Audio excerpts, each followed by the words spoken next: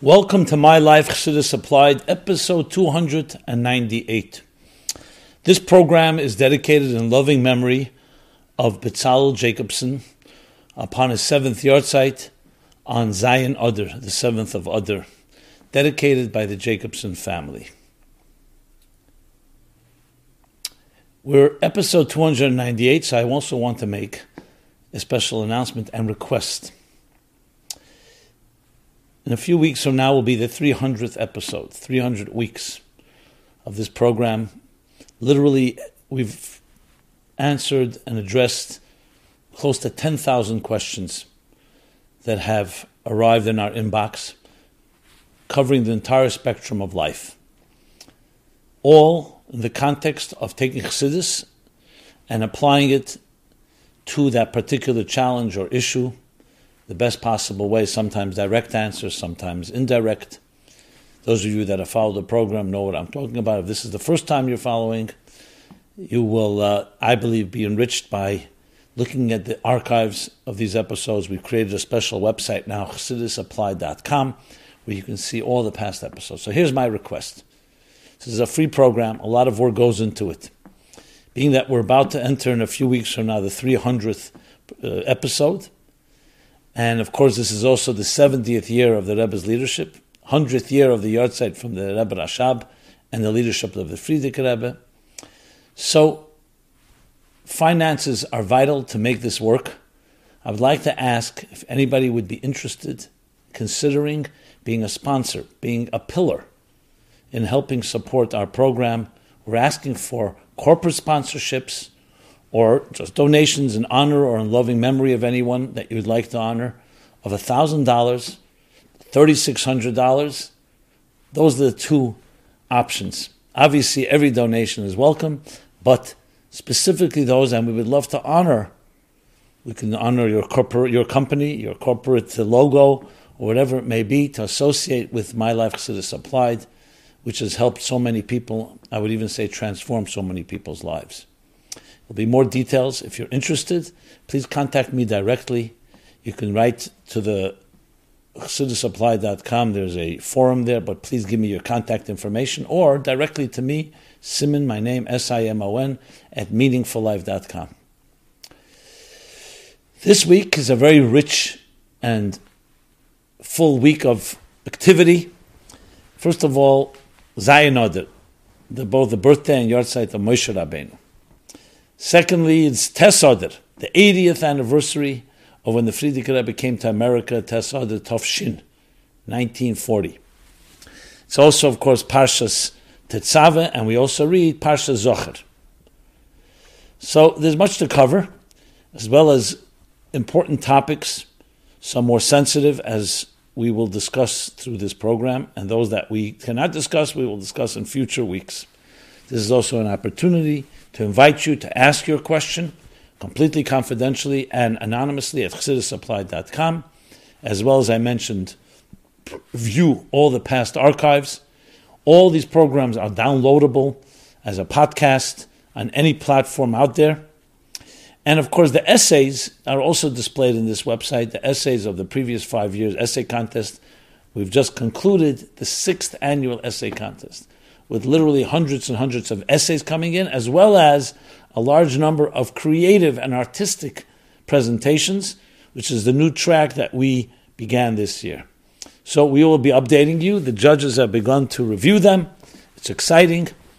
And much is going on in the most important and most exciting venture of all, and that is bringing Chassidus alive, bringing Chassidus and applying it to our personal lives, to our collective lives, which of course lies at the heart of what Mashiach told the Baal Shem Tov, Yefutzu ma'nesecha chutza, that when your wellsprings will spread outward, chutza, will be distributed, will reach the farthest outskirts, chutza, as the Rebbe says, she'ein chutza memeno, out there, as far out as you can reach, that's when Mashiach will come. And we believe this is a big part of our focus of what we want to accomplish. I would say it's the entire focus of our work, which is to achieve that as much as humanly possible. And I thank you again for your support and your encouragement and for the questions that come in. This cannot be possible without a partnership here. there's no listeners, there's no program. If there are no questions, there's no program. And of course, now I'm also we're considering sponsoring and helping us continue this great work. So, let's begin with Tes Adar.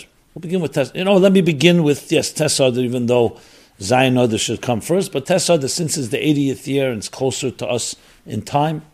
So what happened 80 years ago? 80 years ago, the Frierdiker Rebbe, barely escaping Nazi Europe, before that escaping the new Soviet Union, all tremendous enemies, and who wreaked devastation in the Jewish world, both in physical genocide, but also spiritual, complete uprooting Jewish life as it was there for thousands of years in Eastern Europe and in Russia.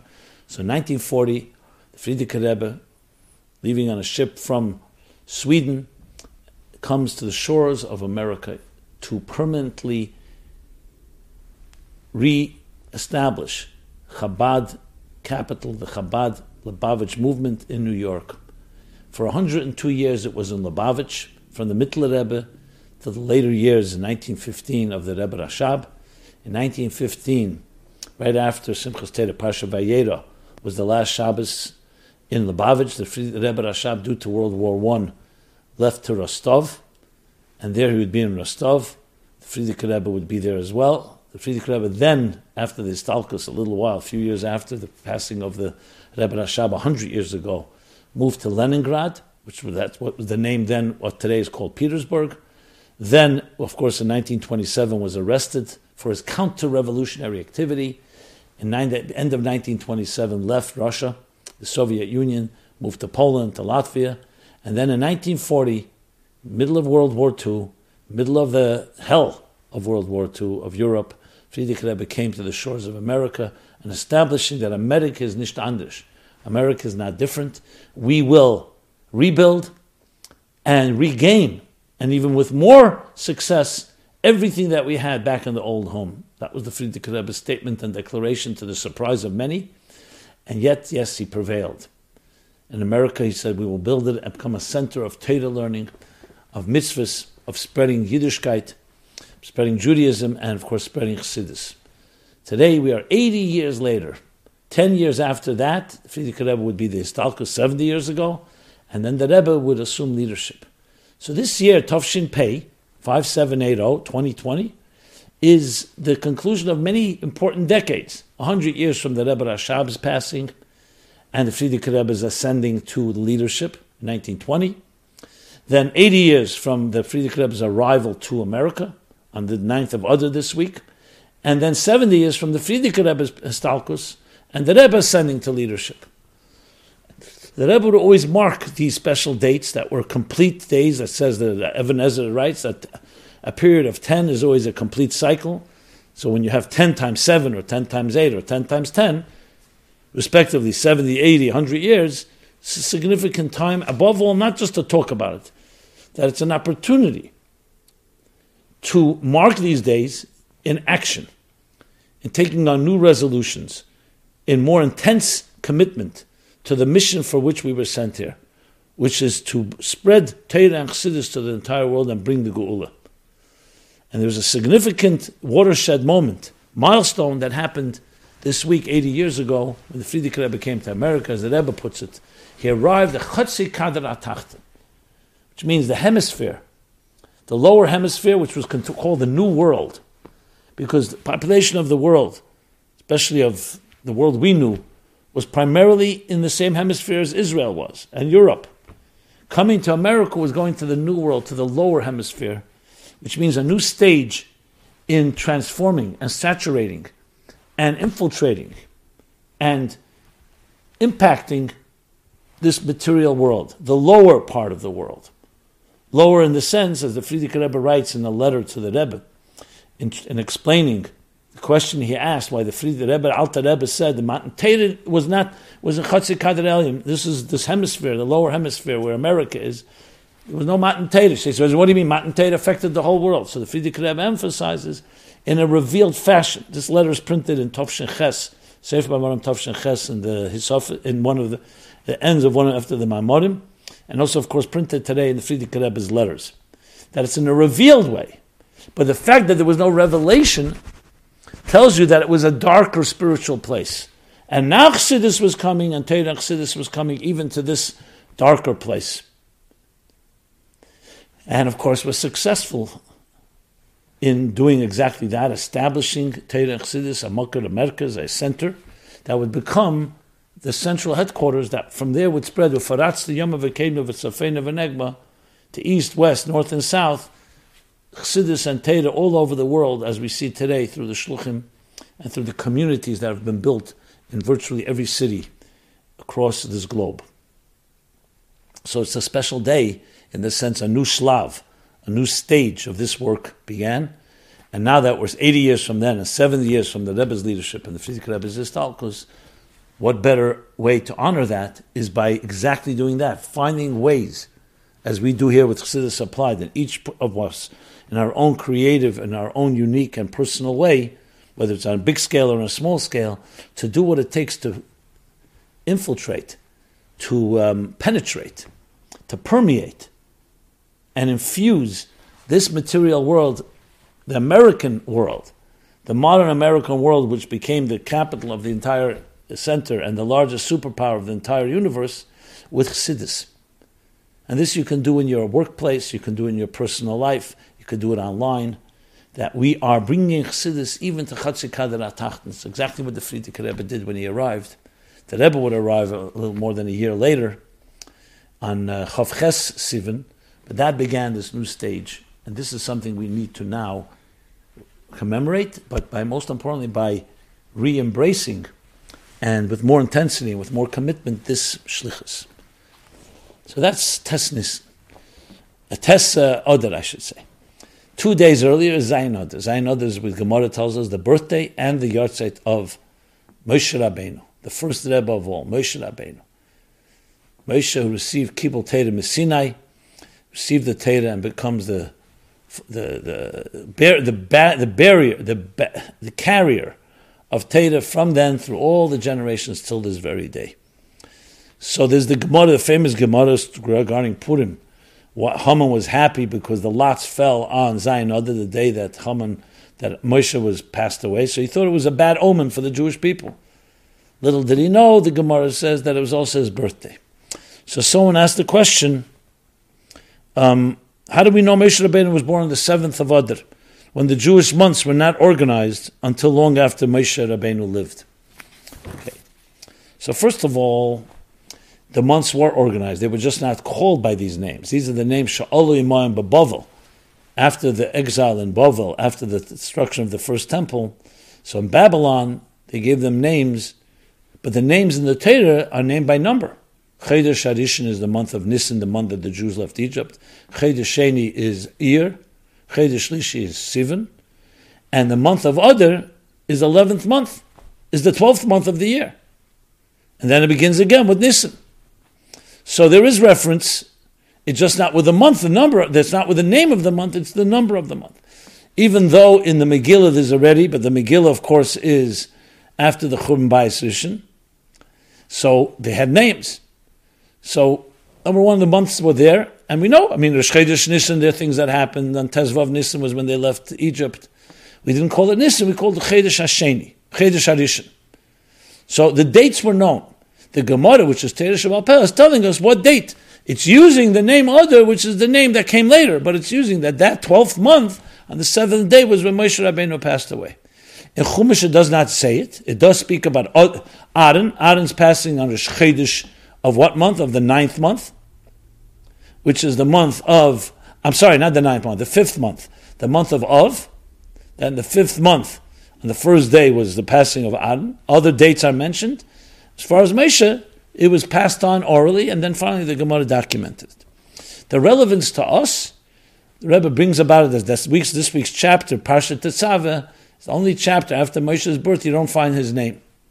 So some say, commentaries say, it's because it's to remind us that Moshe was missing.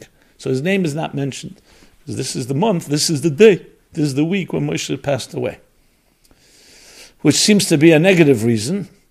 And Other commentaries say that the reason is because it commemorates that one of the greatest acts, if not the greatest act, that Moshe Rabbeinu did when he said, Macheni na mesifrecha. When the Jews had built the golden calf, and God wanted to destroy the Jewish people, Moshe took up their cause and said, erase my name from this book, Sifrecha. So to remind it, even though God, of course, forgave them and didn't have to resort to that draconian option, but to remember what Moshe did, so his name is not mentioned. Asked the Rebbe, but it seems like a negative thing. Not to mention his name was because he didn't want his name mentioned because the God was not forgiving the people. So in a classic Sikha, Simchas Teda, Tov Mem Zayin, many people are aware of it, the Rebbe with sobbing tears described why Rashi concludes Chumash with what? It says, Le'enei kol Yisrael, chola esis v'hamevsim asher osa meish le'enei kol Yisrael. In the final eulogy of Chumash, about the great man Moshe, the only one who ever spoke to God face to face, like you speak to a friend, that it says to all the esis, the signs and miracles that Moshe did before the eyes of the Jewish people. Says Rashi, what did he do? So oddly, bizarrely, Rashi says, he broke the tablets. They all saw how he broke the tablets after the golden calf, the sin of the golden calf. And God responded, thank you for breaking them. There were no other things Moshe Rabbeinu did. He took the Jews out of Egypt. Kriyas Yamsuf, the parting of the sea. Matan Torah, the 40 years of traveling through the wilderness with all the events. Of all things, Messiah and B'Teiv, we always ask to end with something positive. Brings Rashi. What does Rashi bring? One of the most tragic days in history. The 17th of Tammuz was when the tablets were broken, and we fast on that day. So explains the Rebbe, no, this was the greatest of all things, because we saw the leadership. We saw what a true leader does. He sacrifices himself. He's ready to say, erase my name from this book. He breaks the tablets. It's not just a Sefer Torah, which itself, we are so careful even by accident, if God forbid a Torah falls to the ground. There's fasting and there's all kinds of measures that have to be taken. He deliberately goes and breaks the first tablets, far greater than the second ones. Why? Because he did not want the Jews to be punished. By breaking the tablets, Rashi says in Parsha Kisisa, next week's Parsha, that it was like tearing up the ksuba, the marriage contract. Yes, they heard, don't have false gods, but they didn't sign the contract. They didn't receive the contract yet. That sacrifice only expressed in this dire situation. The exodus from Egypt, the parting of the sea, the revelation at Sinai, the other miracles, events that happened through the 40 years. Here you see the greatness. So Tetzaveh, on one hand, yes, it reflects on a seeming negative, but it reflects on what a leader Moshe was. So the Torah is reminding us that on this day, on Zayin Adar, the week of Parshat Tetzaveh, we remember the essence of Moshe. Moshe was ready to give up everything. What was his essence? The people, to save them. Erase my name. So the Torah, even after the fact, when we didn't have to erase his name, we remember on Zayin Adar, we remember this sacrifice. We remember something that's even greater than the name, and that's the essence itself. So even though it did not happen, Moshe's willingness and commitment is what we honor, which teaches us in Chassidus applied terms the lesson that we learn from a Rebbe. The Rebbe's commitment to his people, starting with Moshe Rabbeinu, the first Rebbe, is more than just being a teacher, being a guide, being an inspiration. It's complete dedication. There's no people, there's no leader. So today when we are after Gimel Tammuz and we talk about the Rebbe, 25 years ago was Gimel Tammuz, like the Zayin Adar for Moshe Rabbeinu, Gimel Tammuz for us. So what do we remember? Yes, there's a void, but that void teaches us something, that we have the strength because the Rebbe is with us. Mazari b'chaim, afu b'chaim. As the children are alive, he is alive. The great responsibility we have is to be the arms and legs, the mouthpiece, to do the work that the Rebbe of our generation charged us with. 70 years ago when he assumed leadership, 80 years ago when the Rebbe, Frierdiker Rebbe, arrived to America, and all that comes with that. So it's a complete dedication, Rebbe Chassid, a Rebbe and his people, that is this, what marks Zayin Adar, that tells us what that kind of day that is. A day that marks that type of intense bond to the point that we become like one. Okay, now let's move. Before I go further, let me just give you some cross-reference, which I like to do, even though I know it's cumbersome for some, especially if you're listening to this on the road as a download. But nevertheless, for the complete picture, I like to cross-reference. So Tes Adar was also discussed in episodes 202 and 252. And Zayin Adar is episodes 57, 103, 153, 202, and 248. But we have a few more things we want to cover regarding Tetzaveh and Zochar. We spoke about Tetzaveh, the lack of, only say Va'ata Tetzaveh. Moshe is only spoken to as Va'ata, you don't hear his name. You, which we just discussed. And we want to talk about Zochar. Zochar Asher Osel Lecha Amalek, that the Shabbos always before Purim. Different schedules is different. We read Parsha Zochar. Kodim Hamachiyah, you have the Zechira. First you remember Amalek and then you erase Amalek. When? When we erase Haman's name, when we read the Megillah on Purim. So,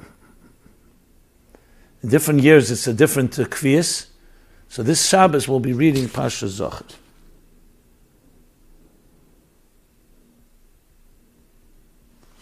So let's talk about Amalek a bit. Here's a question that came in. The story of Amalek is a very troubling one. How can it be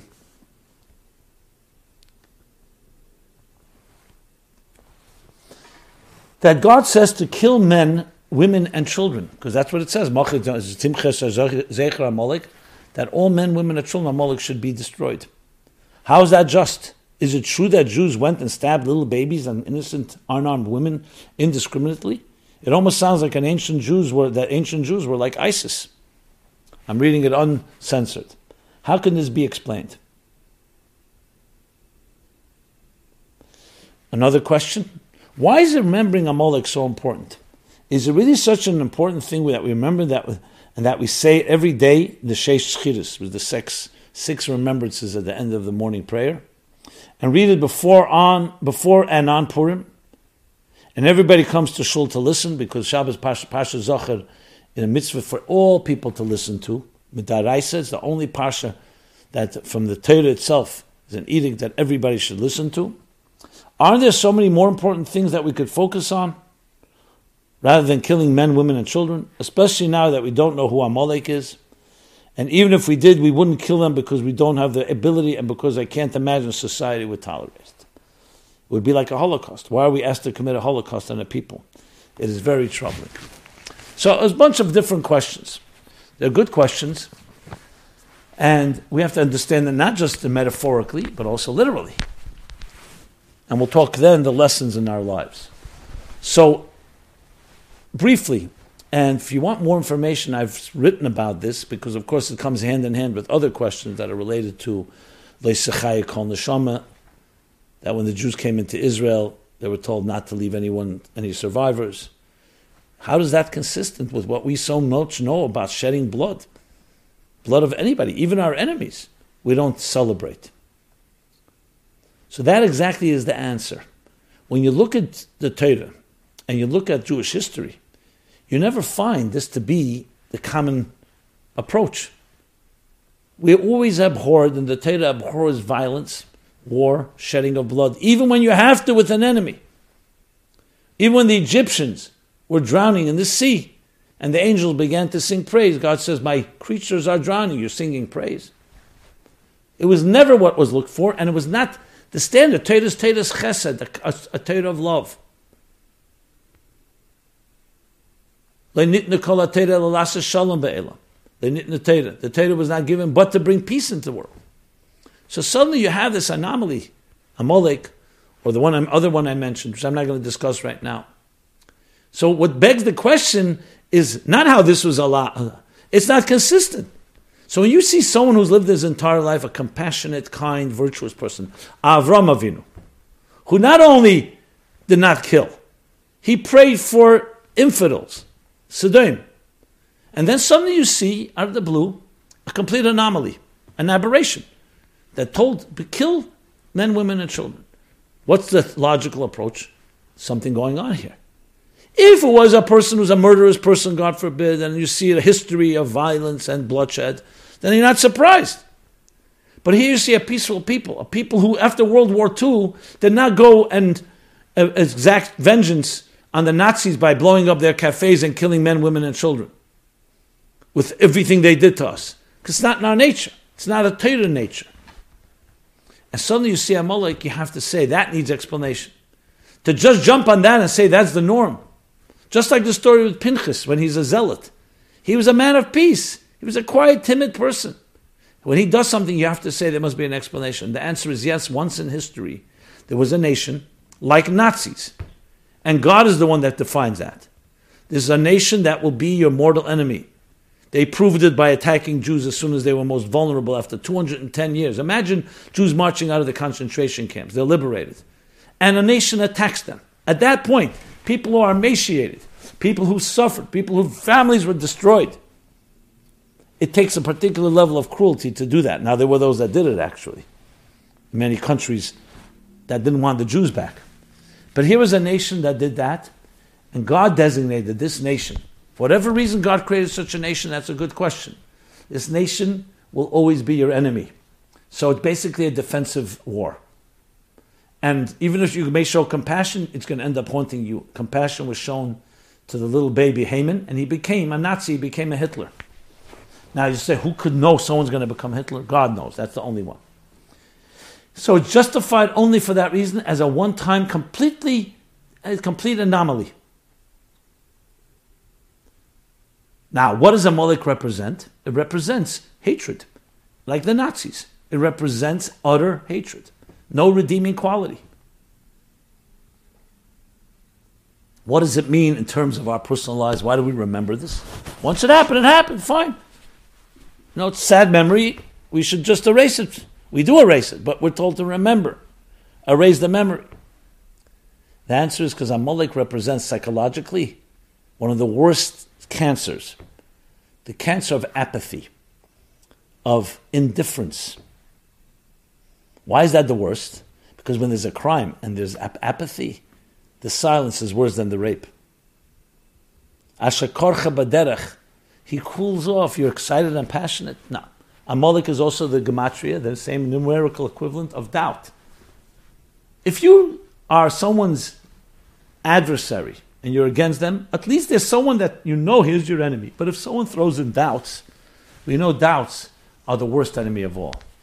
Because they demoralize you. They immobilize you. You don't know what to do.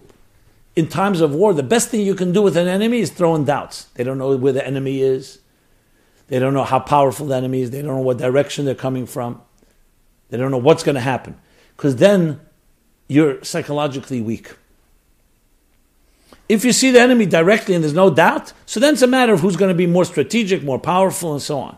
But if you can throw in doubts in your enemy starts questioning, maybe I don't have the strength, maybe I don't have the confidence. That's why intelligence is so valuable in time of war. Amalek represents all of that in our lives. So the Torah tells us once a year, Zocher. Remember what Amalek did, what Amalek does to you in every generation. It's that force of apathy. And do everything possible to eliminate it. Because it is your enemy. It will not let you move forward. It will paralyze you. It will demoralize you. That's what it means in personal life. And that's why we remember it. Every aspect of it is toxic.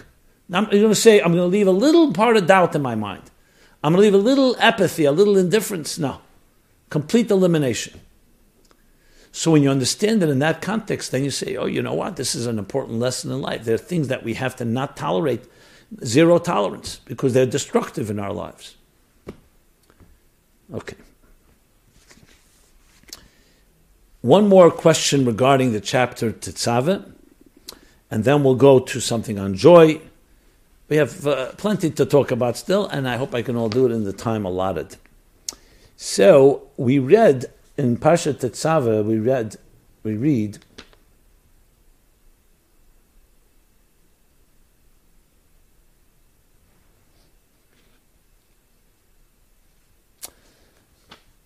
in Parshat Tetzaveh, we are commanded to take two shoham stones.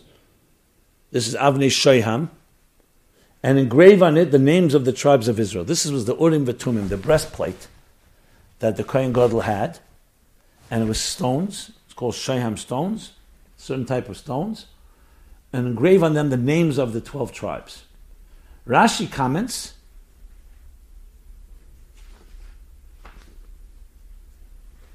that Reuven, Shimon, Levi, Yehud, and Dan, Naphtali on one side, and on the second side, Gad, Asher, Yisachar, Zvulun, Yosef, and Binyamin. So the questioner is asking, but in other places, Menashe and Ephraim are considered progenitors and included as part of the 12 tribes. Yosef breaks into two, the son of Menashe and Ephraim. We see that when they end up in Israel, the division of the land. But there's nothing Joseph. Yosef is divided into two. So why are their names not included on the Sheyam stones? In other words, why sometimes we include Yosef and sometimes we include his two sons? Are there 12 tribes or 13? Second question, how come the sons of Yosef get their own status as progenitors of a tribe, but for example, the son of Yehuda or Naphtali don't? Good question, which is really not just for this parsha, it's also Parsha Vayechi, which it all originates from. Yaakov Avinu, when he was brought the last days of his life, Yosef brings his two sons to be blessed, Menashe and Ephraim. So Yaakov designates that you will become like your uncles, meaning like the other tribes. He gave them the status of tribes, not just children of tribes, which would be relevant, as I just mentioned, in the Chalukas Haaretz when they would divide the land. And he also added that people will always bless you by Menashe and Ephraim. But that just carries over the question, why Taka? We know that's where it originates from. What's unique? And why sometimes you count Yosef, like when it comes to the Urim V'Tumim, the Avnei Shem, and sometimes you don't. So there are various explanations given briefly. What was unique about Yosef that the other tribes did not have? Let's look for the uniqueness. He was thrust against his will into a place he did not want to go. Yosef Hurad Mitzrayim. Yosef descended down to Egypt. Hurad. Not just physically, but also spiritually and psychologically. His brothers, jealous, wanted to kill him, but then they ended up throwing him in a pit, selling him into slavery. He ends up in Egypt. It would be the beginning of Golus Mitzrayim. There'd be a good period for a while. He goes down to Mitzrayim, which is one of the tragic events. Koftzal of Rugzeh Shel Yosef, Yaakov losing his special child. Yosef ends up, of course, in prison, and then finally ends up being the first Jewish accountant of Potiphar. Then he ends up becoming the viceroy of all of Egypt, turning it into a superpower in the grain business. Because of the great famine, Yosef oversaw the trade and commerce of the most precious commodity of the time, which was grain. Story all told in the Torah. And what's the Chiddush? Explained especially in Chassidus, that even though he was in Eretz Haaretz, in a depraved land, in a corrupt land, he did not succumb. He remained Yosef. He remembered what he had learned with his father before he left. That was the Chiddush. So when it comes to the other tribes, they all remained shepherds like their father was, and like their grandfather and great-grandfather was. Avram, Yitzchak, Yaakov were all shepherds. Why shepherds? Because that's very conducive. The sheep graze in the field. It's not labor-intensive. And you can meditate and pray and study and connect to God. You're not in the hoo-ha of Wall Street, of the marketplace. Yosef, on the other hand, went into a place and became part of the marketplace and still maintained his spiritual integrity. Says Chassidus, that's why Tfilas Mincha, a person should always be careful by the afternoon prayer more than others. Why? Because Eliyahu leinena el Tfilas Mincha. When was Eliyahu's prayers answered? By Mincha. So Chassidus asks the question from the Seder Hayom, a Sefer. Mincha is the prayer that doesn't have Shema, it's the shortest prayer. The morning prayer would seem to be the most precious one. The evening prayer at the end says no, because the morning and evening prayer come before work and after work. To go into the workplace and tear yourself away to pray while you're in the marketplace, in the Mitzrayim of our time, that shows your spiritual connection much deeper. That's why it's a special prayer. In the marketplace, not you're in a koila, in a yeshiva, in a spiritual environment. So Yosef merited something that no other tribe merited, because he showed the Yisur Min Ashcheshach, the transformation of darkness to light, as indicated in the names. What's Menashe mean? From the word Nasheni, you made me forget my oppression, you made me forget my agony, my suffering. from coming here to Egypt. So Menashe helped him overcome this great challenge of being demoralized by being sold by his brothers into Golus, into slavery. And Ephraim is even deeper. Ki Ephrani. Not only did I forget, we have thrived. You have thrived here, Ba'ani, in the poverty of Egypt, in the darkest place. Not only have we maintained integrity, we've grown. So their names indicate the strength that the Jewish people would need that the other tribes did not offer, which is going to a darkest of place, in exile, and there celebrating and connecting, maintaining and growing and thriving the integrity of what it means to be a Jew, what it means to be a godly person. So they were blessed with that. The question is, why then sometimes, so that's why when it came to Eretz Yisrael, when you're dividing the land, it's a real division, so Levi doesn't get land. So it's still 12 tribes, because Levi is not counted for the division of the land, but now Yosef, his two sons, Ephraim and Menashe. When it comes to other matters, because Yosef at the end of the day was one of the 12 tribes, and the language of Chassidus, they drew down, they're makafta tata, they're the lower chariot, the lower bittel. They draw down the divine energy of Atzilus into Biyah, B'riyat Shirasiyah. Yosef is Yesod. He's the mashpia that draws down into Biyah, into Mitzrayim, all the way to Mitzrayim. So when it comes to the Hashpah, like Urim V'Tumim, which is on the breastplate of the Kohen Gadol, there we go to the 12 tribes. They are the Yud Beis Shiftei Yudke. There you're talking about the 12 methods of drawing down the divine into a mundane existence. But when you're talking about the transformation of the mundane, Ephraim and Menashe, which is taking the land of Israel, and turning it into a divine, holy land, and living up to the holiness of the land, Ephraim and Menashe are the ones that are counted. This is one of different explanations. And let's move now to, since we're in the month of Adar, the early days of the month of Adar, is it possible, someone asked, that Mishanichnas Adar Marbin B'Simcha has nothing to do with an infusion of spiritual energy? When Adar enters, we increase in joy. It has nothing to do with infusion of spiritual energy. It has more to do with the month of Adar starting to get warmer outside, and the days getting longer. More sunshine equals more happiness. So I spoke about this last week, in different years, that Adar every month has its energy. And Adar's energy is joy. So he's saying, this person's asking, maybe it's simply just a weather issue. That Adar is the beginning, the end of winter, beginning of spring, or going into spring. And therefore, more sunshine, more equals more happiness. Nice question. The answer is very obvious. As we know, Hagufa Kasha. Why Tak is that way? Why is Adar that month?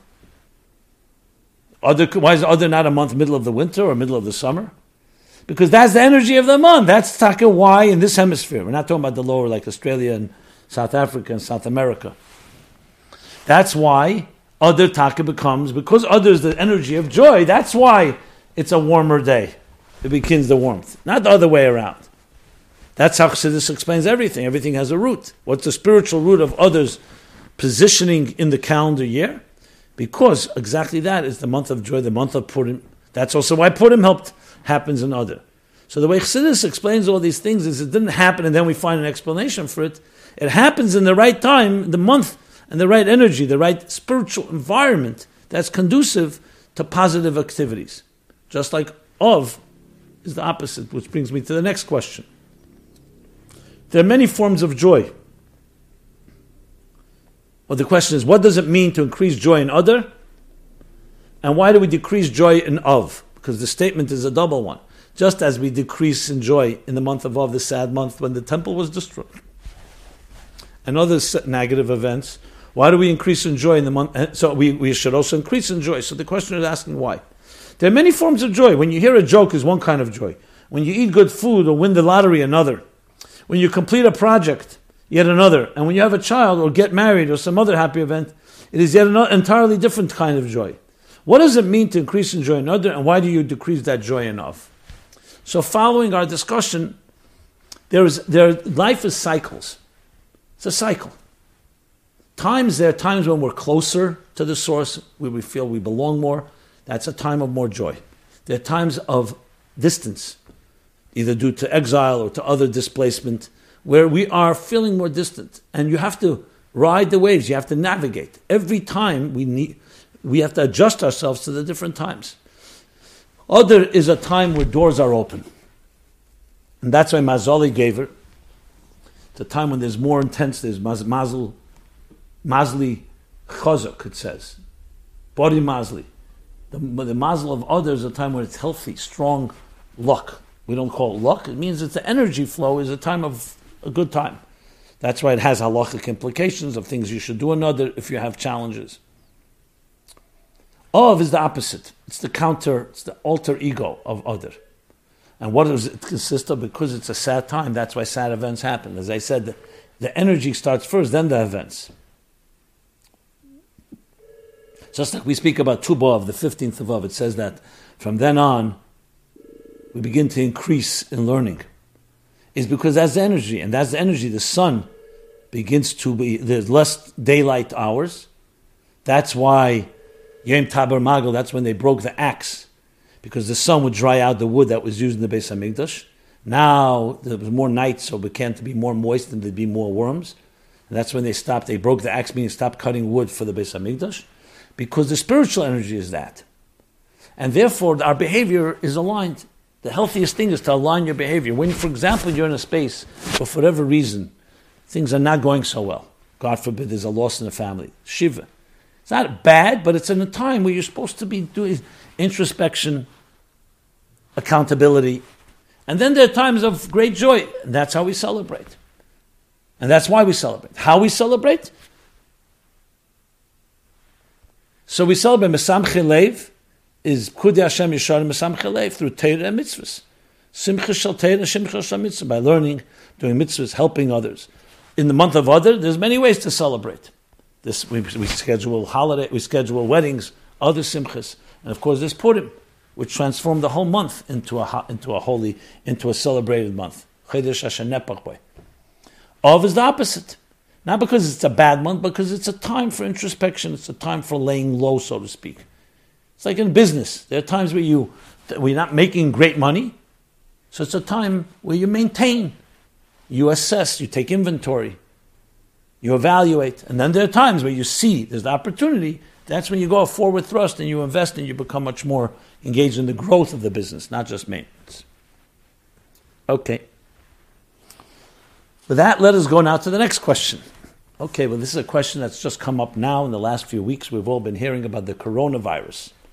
What attitude should we have to the coronavirus? Yeah.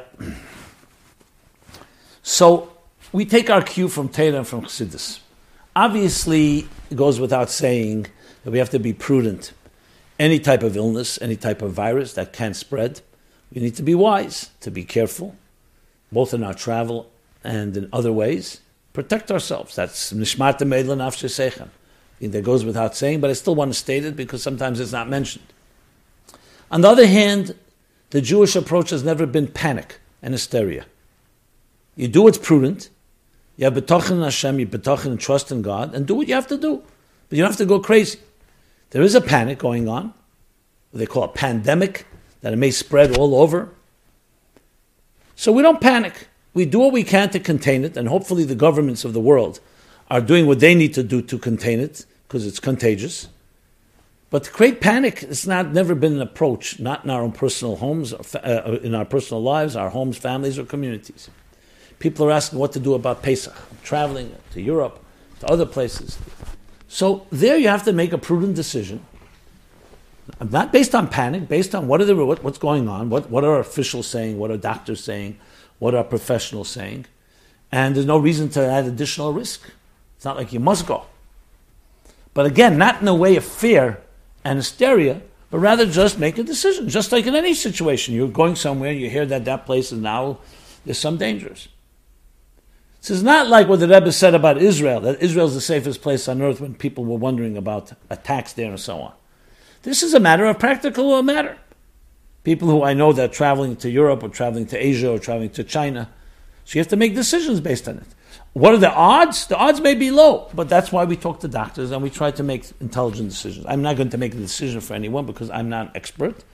And either way, it's something you have to determine based on things that you talk about. But nevertheless, everything is divine providence. Everything happening has lessons in life. So what can we learn from this? So there's actually an interesting sikha. Yud Beis Tammuz, Tovshin Yud Beis. In 1952, the Rebbe spoke about Yud Beis Tammuz. And later printed in Likutei Sichos, volume 1, page, I believe, 150, where he spoke about not coronavirus. He spoke about a different virus, an illness, the Yena Machla. And he said there that, there he was answering the question people say, why do we need to learn Chassidus today? The ones didn't learn it. Chassidus talks all about bittul, eliminating. We should always work on building. And the Rebbe began with the Rambam, Peshmeina Prokim of the Rambam, that just like there's physical illnesses, there are spiritual illnesses. And he explained, using that one of the illnesses that has emerged in the modern age, which was back in 1952, he was referring to Yena Machla, is one that instead of something missing, many diseases, something is missing, something lacking. Diabetes, you're lacking insulin. Other diseases. Then there's disease where something is added. You think, what's the big thing added? But added could also cause problems, sometimes even worse problems. And the Rebbe said that the root of that type of illness is rooted in Amalek, actually, in Gaiva. He says, even though it always existed, arrogance, but today it's even greater than ever. The Rebbe didn't explain why, but it could be explained in many ways. All our comforts, all our luxuries. And arrogance is like it's just without reason. Like that illness. It's an illness that was irrational. That suddenly something begins to spread and grow. The opposite, not lacking, not deficiency, but growth. And that's why you need to have, the Rebbe spoke about the medications necessarily, to start to eliminate the power of bittul, not the power of treating something, but trying to get rid of something that's not necessary. It's not relevant, that particular issue, but interesting from there, I take my cue, that we can learn from that illnesses sometimes are connected to events in our time. Now, what is a virus? Especially one that can spread so quickly. It spreads. It's contagious. In a negative way, as we know, a computer virus, unfortunately also a medical virus, is dangerous for that reason. Because if it didn't spread, it can be easily contained. But as soon as there's a virus, children go to school, people travel, people meet each other, different places. It spreads, whether it spreads through breath, or it spreads through the fluids, or it spreads through different droplets, or whatever it is that a body emits, coughing, etc., like in this case. So the negative part of a virus is the ability of something to spread and infect others. The positive side of it is that if you have a positive virus, imagine if you do good, and the good is contagious. So in our day and age, that's what we're dealing with. A technological world where things spread so quickly. Once upon a time, there was no travel. Many of these issues would be contained in the city or town where it happened. And we wouldn't even know about it, for that matter. Today, everything spreads quickly. Both the disease itself, an infection, God forbid, as well as information about it. So the lesson to learn is that in our day and age, we have an information revolution. But it could also be a deluge, a flood, when information overwhelms you. And your senses and sensory tools are inundated, are overwhelmed by what's streaming, how much is streaming. So perhaps a lesson that can be learned from the coronavirus is the idea that we should know how to measure and tame the information coming into our lives, the viral effects of mass information, 24/6, or those not in Shabbos, and those in the non-Jewish world, 24/7 stream of information that literally can overwhelm all your senses, and replace it with a powerful positive virus. To use technology, to send a good word, a kind word, a compassionate word. Even hearing about the coronavirus can drive you crazy. Drives you into panic and hysteria. Look what's going on. The stock market is plunging. Everybody's afraid. A pandemic, more than an epidemic, a global epidemic. And that alone can cause a lot of fear and a lot of demoralization, a lot of self-consciousness and insecurity. So we have to balance that, both for ourselves and our children, and say coronavirus, yes, but there's a lesson. let's use this opportunity to spread a positive virus of good news. Now, I'm not being naive. I'm not suggesting I go back to we have to be prudent about it. But everything has a deeper lesson as we learn from that sikh. Okay. With that, let us go to, I have a bunch of other questions. I just see I'm not going to be able to get to them all. So let's do with this. Let's deal with the question on Pashas Truma. This was last week, but since it came in, let me address it. Atzei Shittim. So we learned there about how Moshe Rabbeinu v'yichli Truma, God says, collect contributions from all the people, and one of the things should be Atzei Shittim, which was the wood, the acacia wood, made from cedars that would be used in building the temple. So someone writes, in the beginning of Parshat Truma, God asked for certain donations to be made to help us build the Mishkan, the sanctuary. One of the materials donated was acacia wood, called in Hebrew Atzei Shittim. Where were the Jews supposed to find acacia wood in the desert? Also, what is the connection between Atzei Shittim and the word shtus? Because Shittim is shtus, which means either nonsense or insanity or is there an implication that this type of wood, when used for holy purposes, can offset folly and sin? If I make a musical instrument out of Atzei Shittim, which inspires people to meditate on godliness, can that offset folly? Or only if the Atzei Shittim is actually used in a Mishkan or Beis HaMikdash? Thanks. So first of all, I don't believe we need my life chassidus supply to answer these questions. At least the first one is a Beferish Rashi, right at the beginning of Truma, from Tanchuma, from the Medrash, that says exactly that question. Where did they find Atzei Shittim in the wilderness? And the answer is, Yaakov Avinu saw Beruach HaKodesh, he saw that the Jews would build a Mishkan. So he brought cedar wood,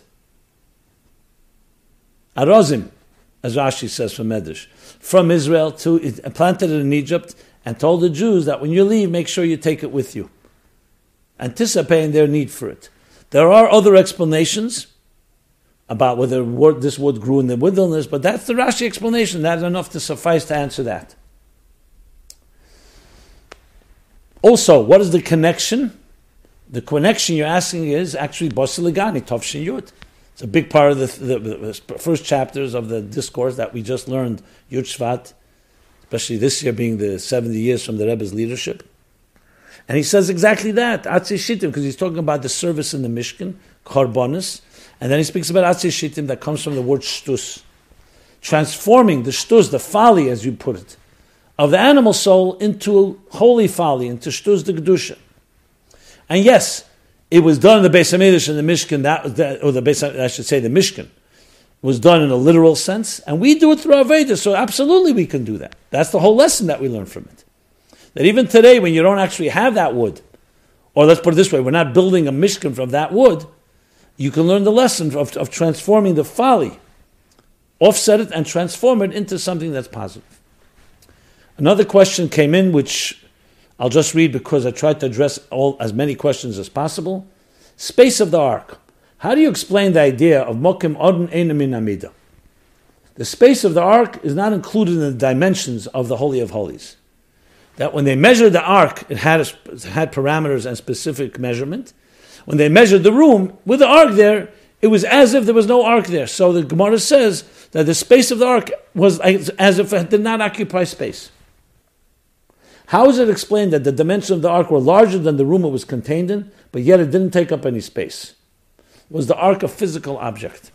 Essentially, the Ark was an interface between space and beyond space. I addressed this question very directly in episodes 247 and 248, so there's no need to repeat. Please go there, and you can find it easily at chassidussupply.com. I should also add, on the YouTube version of all these programs, they're all time-stamped, so you can actually go directly link to the section you're looking for in any given program. Okay. Time is of limit, as always, unfortunately, but that's what we're part of that we have to deal with, just like space. So let me go to a Chassidus question. I had some other topics I really wanted to address this week, but, the question is about free will.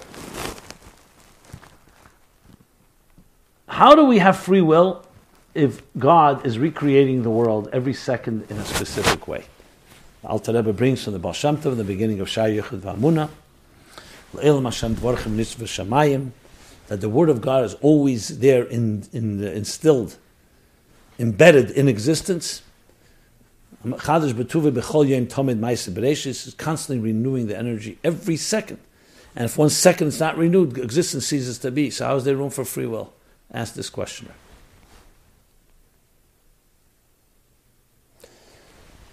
Okay, so we have addressed this question in the past, but briefly, let me say this. I see there's another question which I don't think I'll have the time to address, but maybe I will. We'll see in a moment. Okay. This question is addressed because, number one, very simply, God himself, in his mysterious way, suspends, even though he's energizing existence, he's energizing this hand right now, but he suspends control of what this hand will do. Now it sounds like a paradox. If he's controlling my hand, if he's energizing it, then how could I use my hand to do something negative? I should only be able to give tzedakah with my hand. So he suspends how that hand will be used to us. He'll give you the energy, and that's the tragedy in a way, that when you do something inappropriate, you're actually using divine energy that is sustaining and maintaining and energizing and everything it's doing to you, and you're dragging that energy into something that God says you should not do. That's the power of free will. So there's a suspension, which, as I said, we may not fully understand. The Rambam says we don't understand how God knows. They're the questions about knowledge.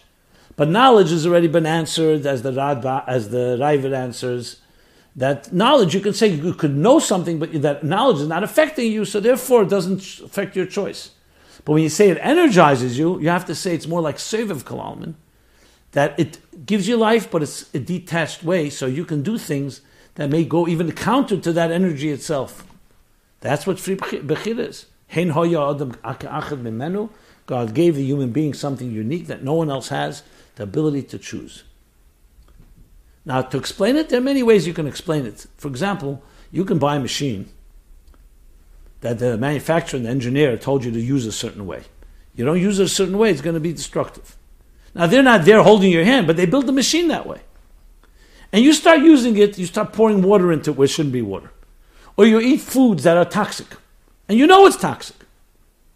We're not talking about if you don't know. And yet you can do it. So the machine has been built to do one thing, and you're using it for the exact opposite. You saw this in a more grotesque and obscene way by the Nazis, using different items to kill instead of to bring life into the world. So we see that something can be built a certain way, and it's built that way. It's built for bringing positive things into the world, and it ends up being destructive because we have free will. I know it's not a complete example because there the engineer is not God. The engineer does not energize you and your hand and the machine. Once you bought it, it's yours. The engineer is not there, the builder is not there to energize it. It's just an example that something can be built a certain way, and it's even conducive to be done the right way, and we can end up destroying it. Like our human bodies, you can end up ingesting and inhaling things that are destructive, even though your body will reject it, and it will actually be repulsed and will react, and yet you can do it. So the point is, God is allowing us to do something that defies His will, even while He's energizing it. Now, as I said, someone wrote a longer discussion on this matter.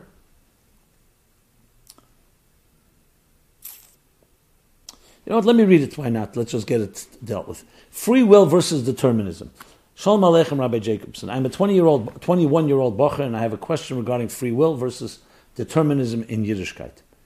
Just to preface, I'm not trying to start a debate, going back and forth in battle, and type away. I like to think I have Kabbalah Seil, which means I accept God, and I'm ready to accept a logically presented, structured argument. I do believe in free choice as a Yid. My question, or rather the idea I have, I thought of while learning Sha'ar Yichud V'Amunah a couple of years ago. I wanted to confirm that it's taka true, what I'm about to say, hence me running it by a fellow Elter Chassid. A Jew has free will. That's what the Torah tells us. Who is free? ela misha lemed Torah. Ein lecha ben chayrin ela misha lemed Torah. The person is not free unless the one that learns Torah. But at the same time, before a person is born, it is decided for him or her whether they will be rich or poor, smart or stupid, etc. So therefore, when a person chooses in this world to eat pizza over ice cream, or red shoes or blue shoes, he's just fulfilling a predetermined nature for which he had been born with. So how does one become free through Torah? How?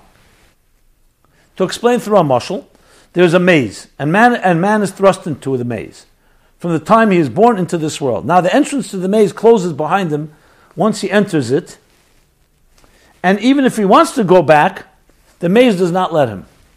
As it happens, there's no exit for the maze once the entrance closes up behind him. So no matter how many left or right turns he takes, he'll essentially get nowhere.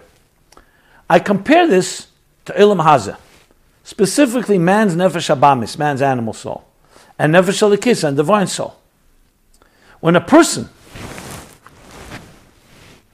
thinks that he knows best, and that he'll follow after what he wants, his taivas, his desires, he's just making a bunch of left and right turns into the maze. He thinks he's going somewhere. He thinks he's the biggest rebel, when realistically he's no closer to the exit or truth than from before he decided to make the left or right turn. So the question is, how does one exit the maze? Everything is decided for man except for fear of heaven. Because his nefesh halikis, his divine soul, is not from this world. It's able to rise above it. Granted, it's channeled in the right way, through learning Torah and doing mitzvahs. We rise above our materialistic nature and predetermined fate, like the man in the maze. He now levitates above the walls of the maze and is just able to just hop over and go where he pleases. He's not confined to his previous confinement. With Torah, he becomes a free man because he's not a slave to his nefesh halikis. Does that make sense? Do let me know if you need any clarification. All the best. So let's first of all separate some things. Free will does not necessarily equate it with ben chayrin. Free will means you can really choose. There is a relationship that Torah allows you, and I agree with your analogy, to free yourself from the cultural and social and other mores and influences that can force you or coerce you and pressure you to conform and be stuck in the maze. So Torah does free you. It allows you to see God's perspective, another perspective, a spiritual bird's eye view of things. So yes, I would agree with that. And exactly, I'm sorry, everything's in the hands of heaven except fear of heaven. That's up to us. But I would say the first topic I spoke about goes further than just freeing ourselves from these trappings. It's also the actual free will that we have. And that only adds to the case, because you can then ask the question, so why does the Mishnah say that only through Torah to become free? Everybody has free will, even if you don't learn Torah. Because Torah gives you the additional resource to free yourself from all the effects that we can be trapped in. Allows you to see another perspective. So your Torah helps you exercise your free will, if you wish. Whereas free will in general is part and parcel of existence, as we discussed. Okay. So let's now go to the essays, and there are follow-ups, plenty to discuss, but okay. The essays. So we have 3 essays still from year 2019. Essay number 1 is Going Beyond. Here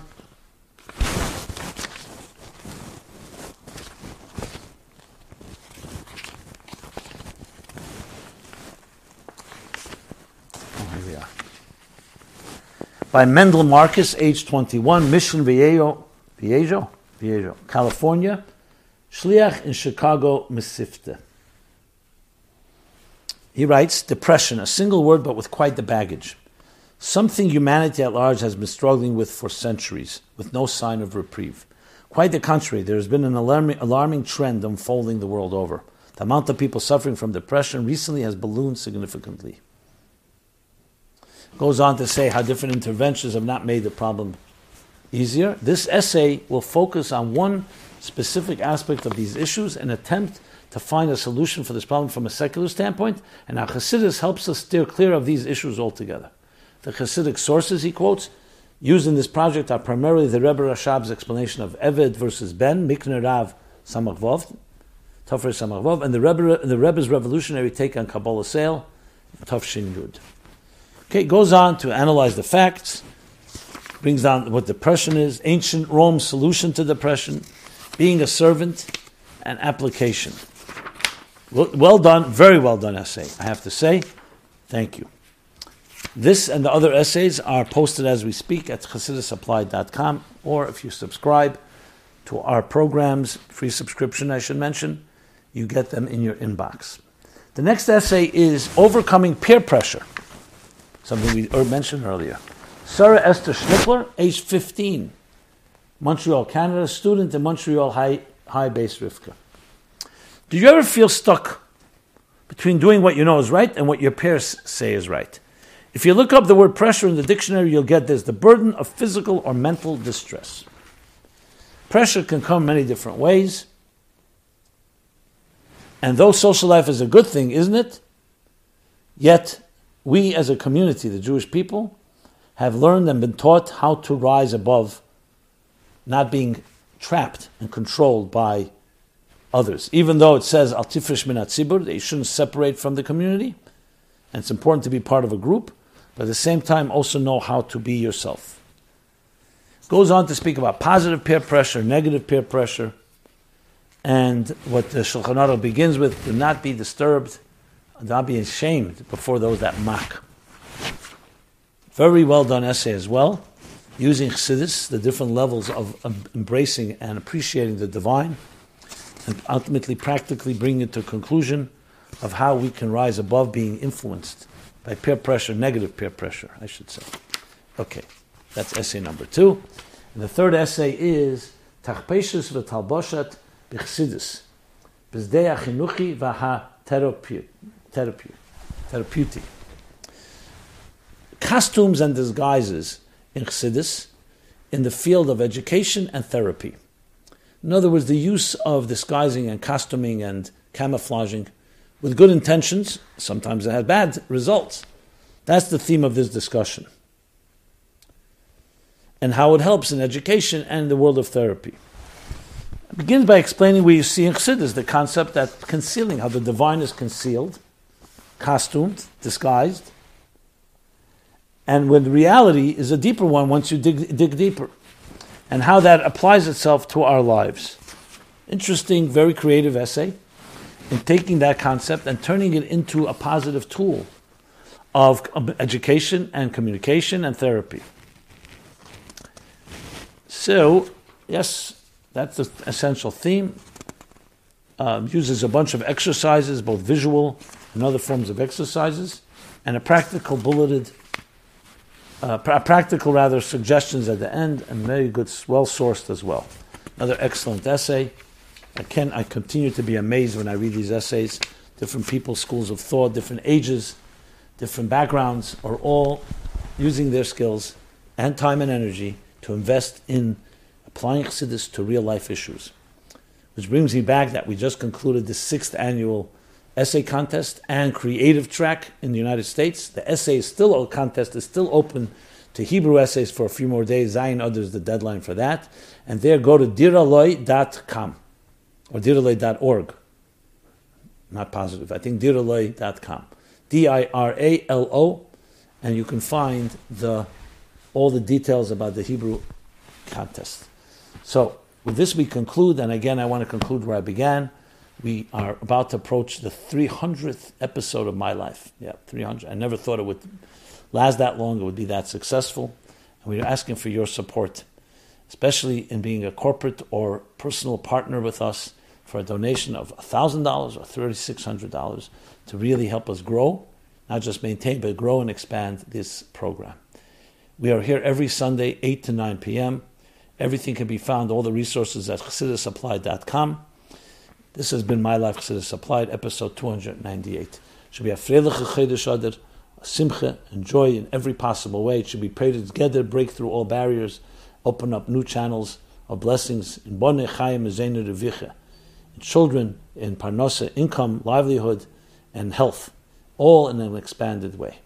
This program is brought to you by My Life Chassidus Applied. Please help us continue our programs. Make even a small contribution at chassidussupply.com/donate.